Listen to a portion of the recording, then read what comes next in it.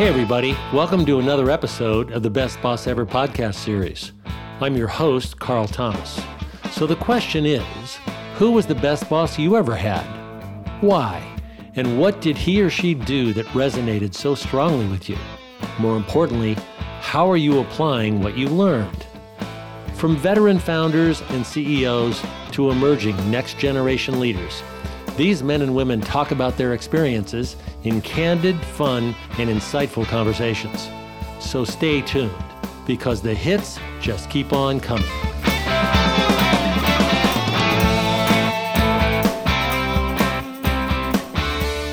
Steve Koonin and I first met back in the late 90s in a conference room on the lot at Universal Studios. He was then the marketing vice president at Coca-Cola. I was the global head of corporate partnerships at Universal, and that meeting was brokered by someone we both knew well, Sandy Kleiman, then a corporate executive vice president at Universal, who had come over from CAA, where a client-agency relationship with Coca-Cola had spawned and been growing for years. Suffice it to say, I was the new kid in school, as Steve and Sandy knew each other pretty well. At the time, Universal had an incumbent sponsor in the category, Coke's largest competitor, and Steve's message to me was clear. When that relationship comes to an end, Coke would like a kick at the can, and the rest is history.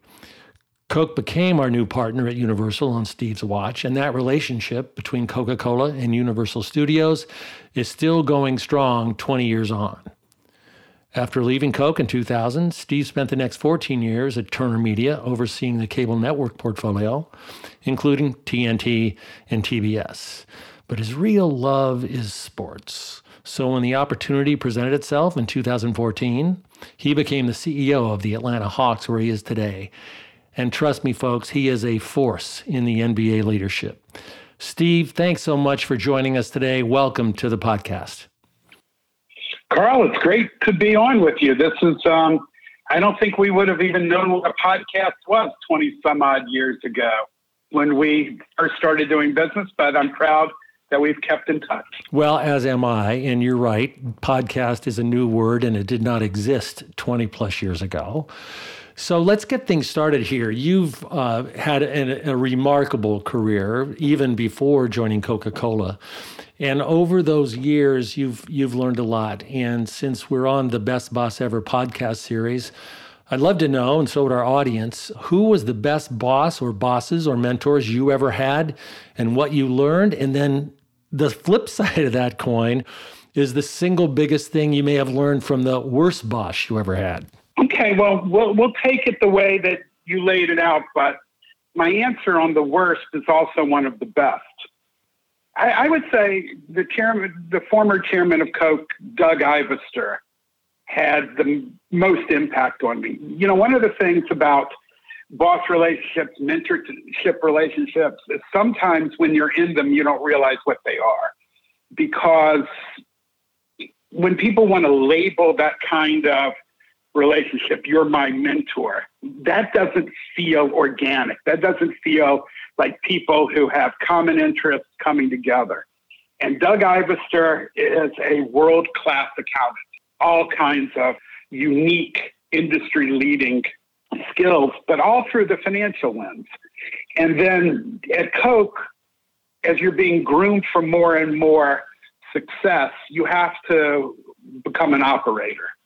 And Doug became the president of Coca-Cola USA in the early 90s.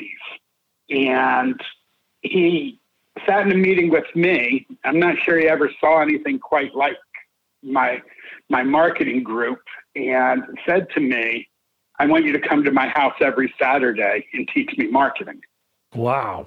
I was 30-something years old. He's the president of the company. I have no formal marketing training, but what I had was a lot of audacity, a lot of ideas, but I knew how to tether them to strategy.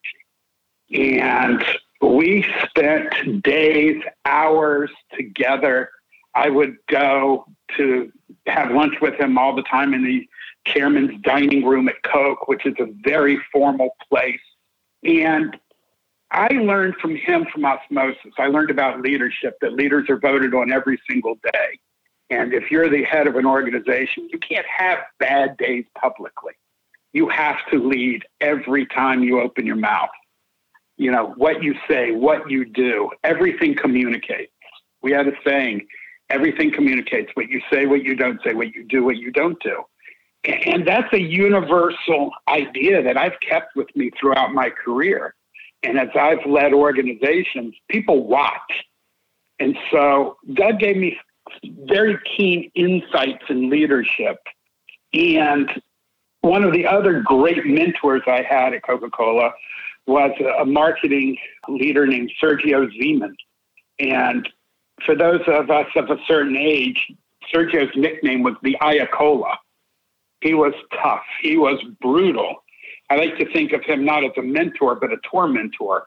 And he would go after you. And he made me learn preparation. He made me understand a lot of positive theories, but also how to treat people. That fear wasn't a great motivator. That, you know, adulation for your boss isn't the way to be successful. And finally, he and I worked together so well, he would say, thank you for my next idea. Which the point was that when you're the head of an organization, the buck stops with you. And so if I have an idea, he's still responsible. And I owe it to him, not only to conceive it, but to execute it. And those are lessons that I've kept with me all my life. Well, kudos to you. Those are basic tenets, although many in leadership positions wouldn't have the awareness that you have to actually put those concepts into practice. But clearly, you were a quick study all along the way, and you've ticked off a couple of individuals who anyone familiar with the history of Coca-Cola, Ivester and Zeman are sort of legendary executives. And those learnings that you picked up there and you took forward, how were those counterbalanced by, let's just call it, a bad boss or a learning experience in the negative that you turned into an attribute and a positive element in your leadership style? I had 8 bosses in 1 year at Coke, and I learned the theory, this too shall pass. And what I always wanted to do was understand what motivation and needs my boss had, and then be able to be my authentic self, but within those parameters. And I had a lot of people who were my boss who wanted, they were in it for the land grab, the geography, the kudos, which was fine because it was pretty easy to figure out. But I knew that long term, that behavior wasn't sustainable in the culture of the company. And so that too shall pass, and 8 of them in 1 year, which was quite remarkable. That is remarkable. That ups me by 2 because I had 6 in 1 year at Universal, which but then you know what I'm talking about. I know exactly what you're talking about. And you're right, this too shall pass, but the boat gets rocky along the way, right? So you've got to sort of roll and shuck and jive and figure it out and stay the course. And in that context, staying on the subject of your experience at Coca-Cola, is there a particular moment, a particular idea? I mean, I've known you for a long time, Steve, and your comment about blending audacity and ideas and being able to tether them to strategy is a hallmark of Steve Koonin. So is there one particular moment in the Coke environment that you could point to as a huge one?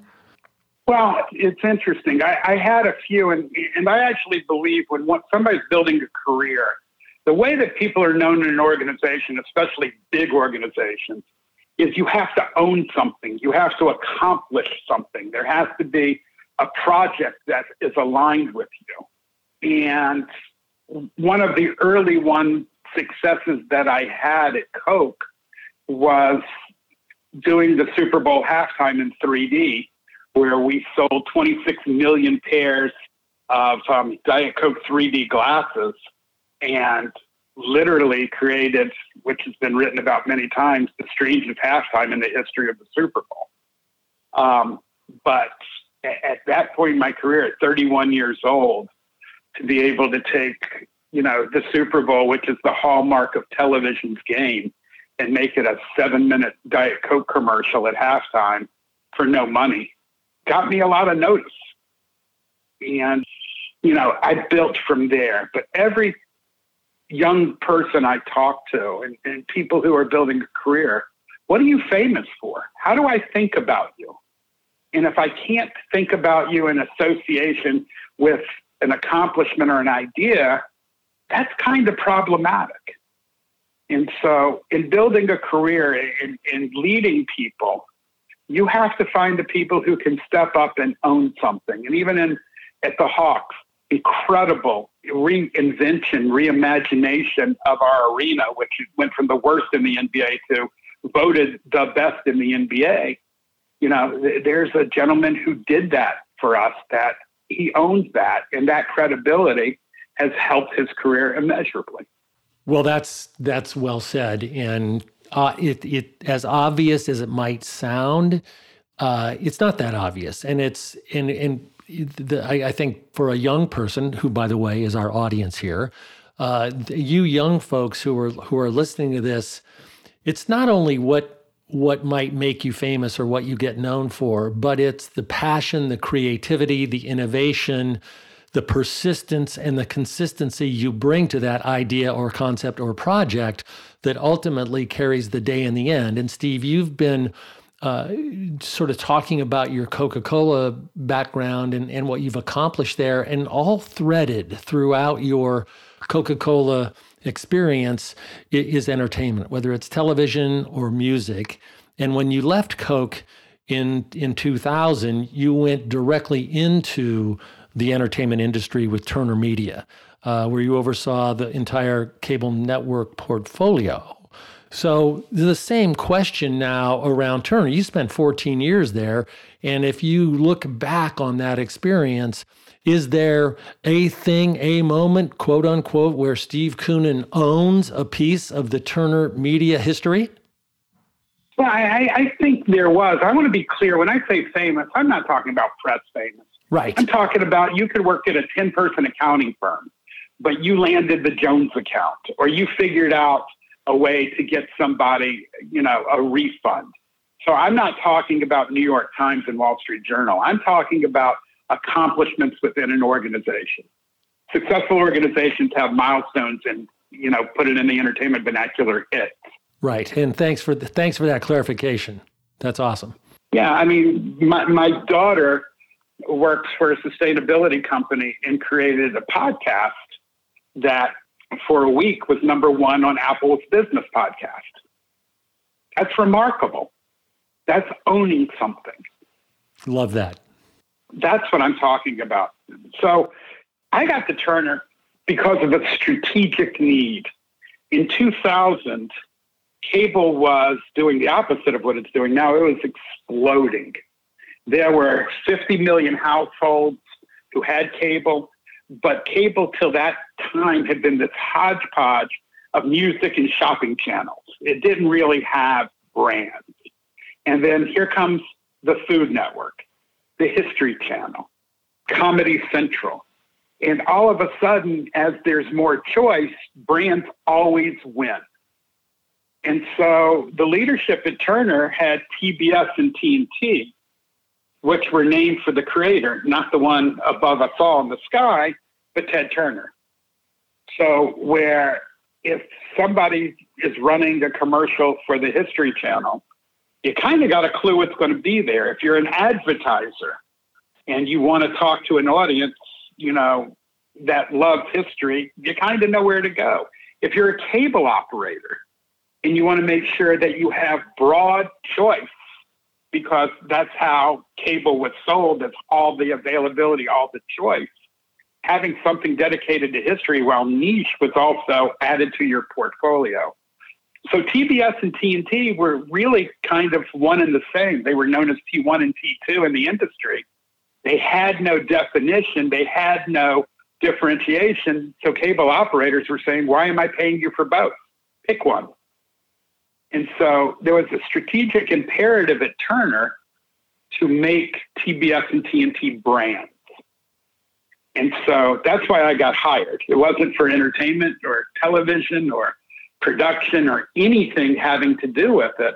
But ironically, it was to build these TV networks that were kind of cloudy in the consumer and Madison Avenue and cable operator eyes and make them consumer brands. And that's what we did. TNT first, we launched with We Know Drama in 2001 and used a plethora of stars to define drama. Drama was television that made people think and feel, that touched their hearts and minds.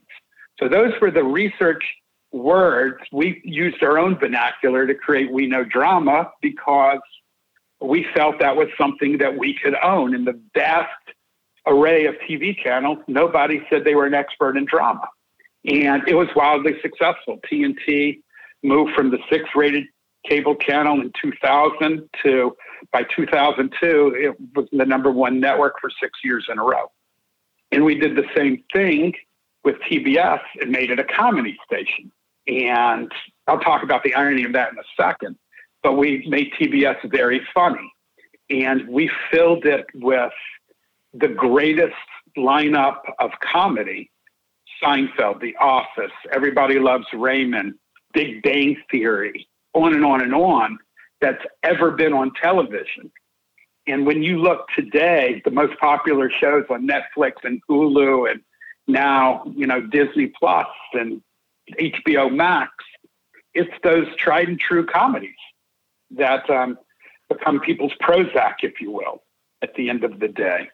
So we were able to differentiate both TBS and TNT, bring a distinctive and different audience to them, and then grow the revenue from $1.7 billion in 2000 to almost $8 billion when I left in 2014, because they were absolutely differentiated. Delivered different audiences, delivered a different mix of advertisers, and hence the verticalization just grew and grew and grew. Correct. That's awesome. So you left Turner, and I want to spend a little bit of time with the Hawks because it's where you are now. I mentioned at the top that you are a force among the leadership in the NBA, not just overseeing the Hawks in the now #1 arena in the NBA. So how did you get there? And give us a little bit of an imprimatur on your style and if you will, the moments in your Hawks experience to date, because you're not going anywhere anytime soon. Let's talk Hawks. Well, I was having a dinner with another couple and my wife in the spring of 2014. And the other couple we were having were minority investors in the Hawks. And they said to me, could you help us find a CEO for the team? I've been a season ticket holder for the Hawks for 27 years. And candidly, they were a disappointment to me as a franchise. I love the sport. Turner used to own the team, but we used it as cheap programming rather than investing in building community and a lot of the elements that you have to build a real championship franchise in your market.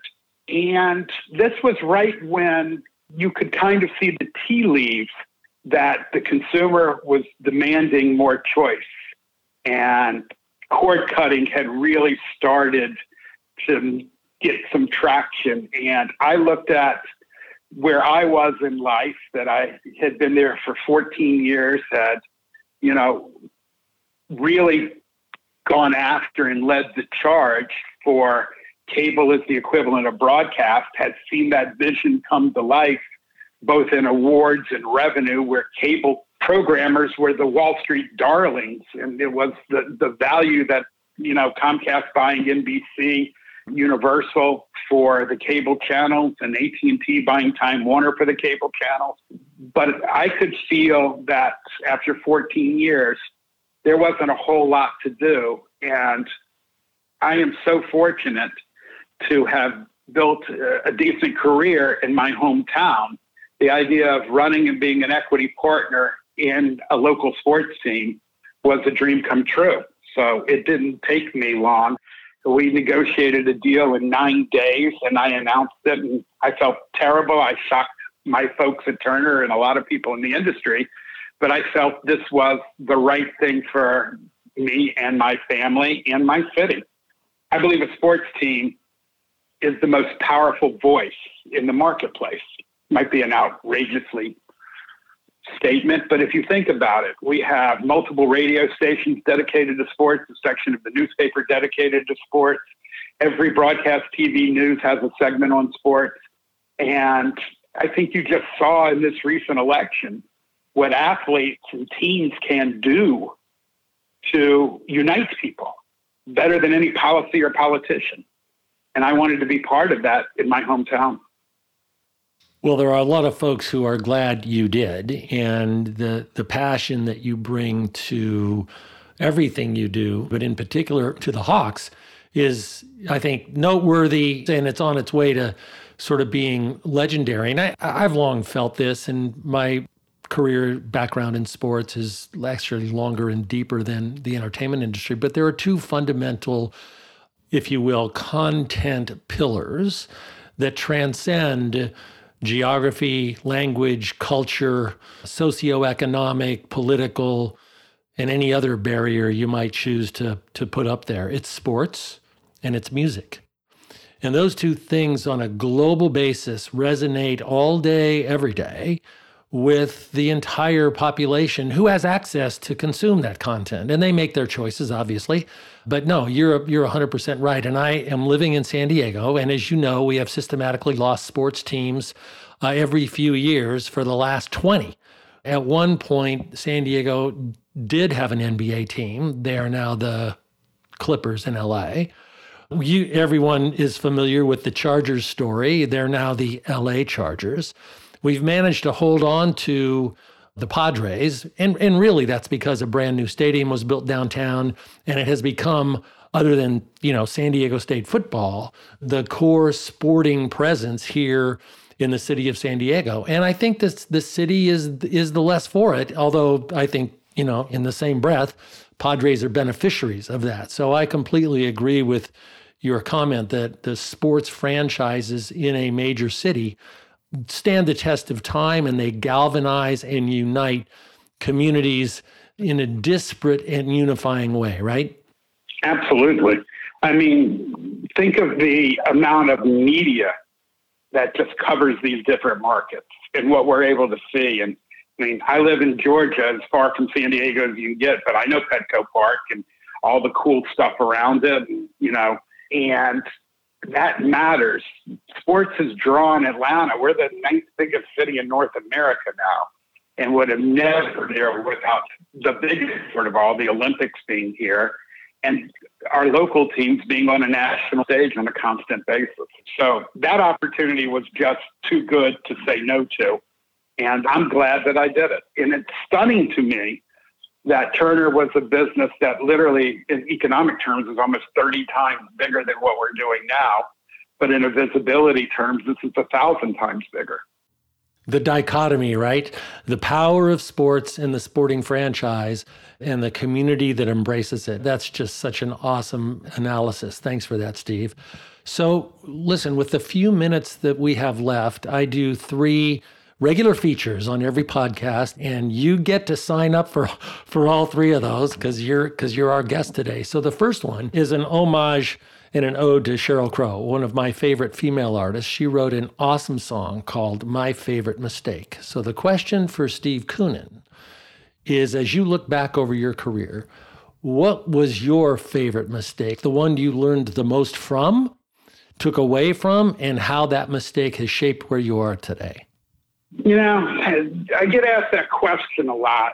And if you're trying and doing, you're going to make mistakes. And I don't look at mistakes as negative. I look at mistakes of aggression as positive, mistakes of stupidity or sloppiness as a negative. And so when I swing and miss, I give myself credit for swinging.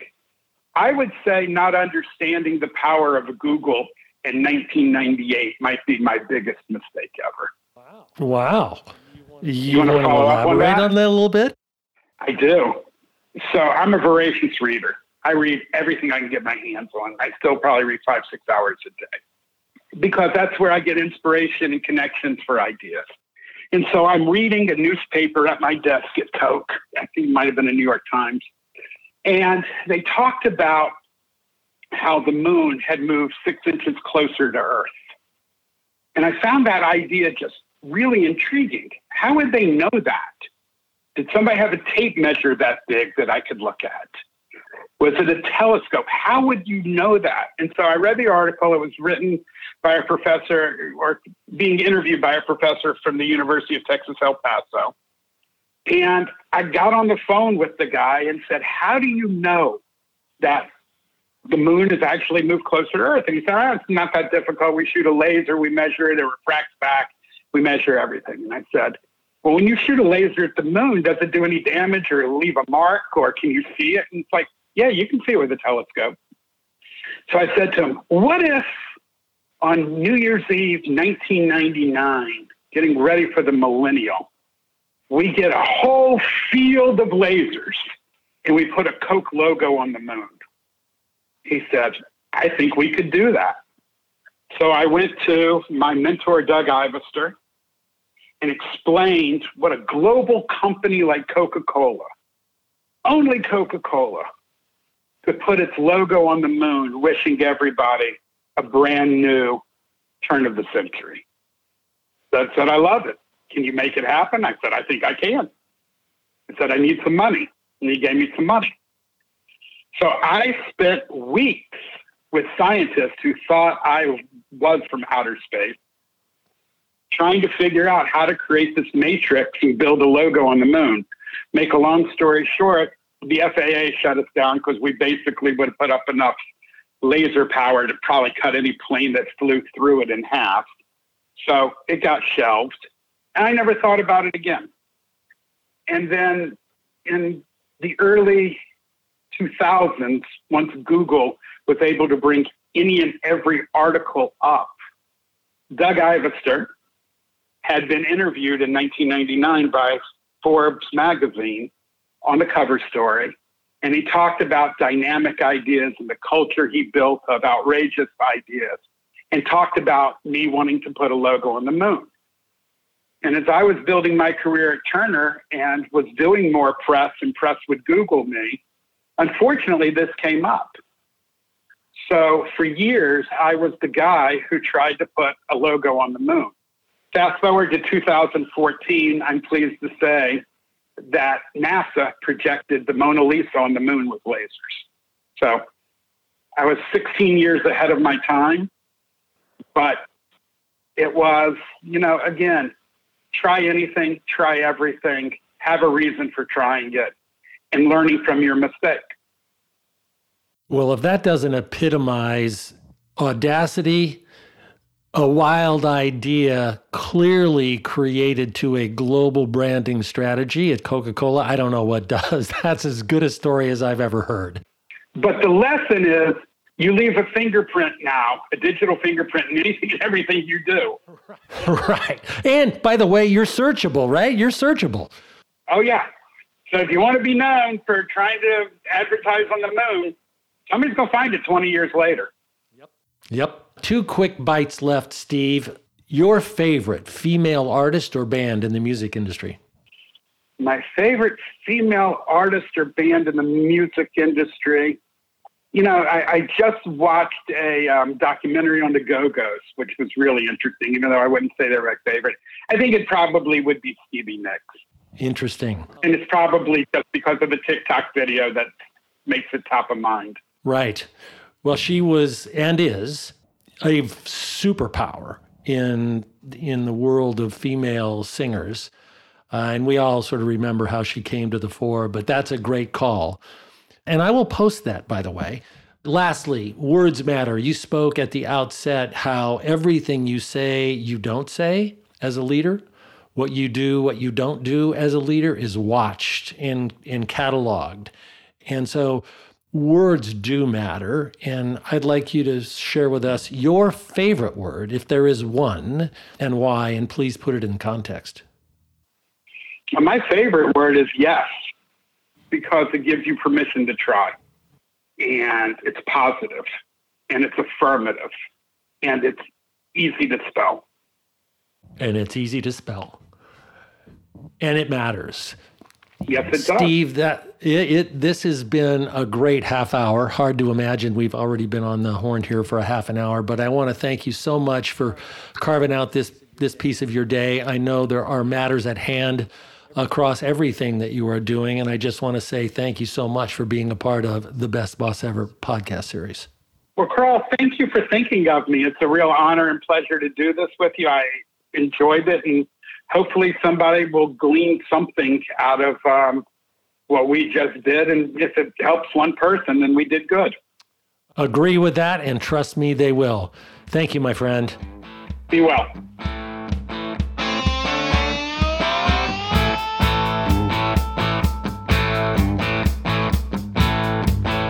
Thanks for listening.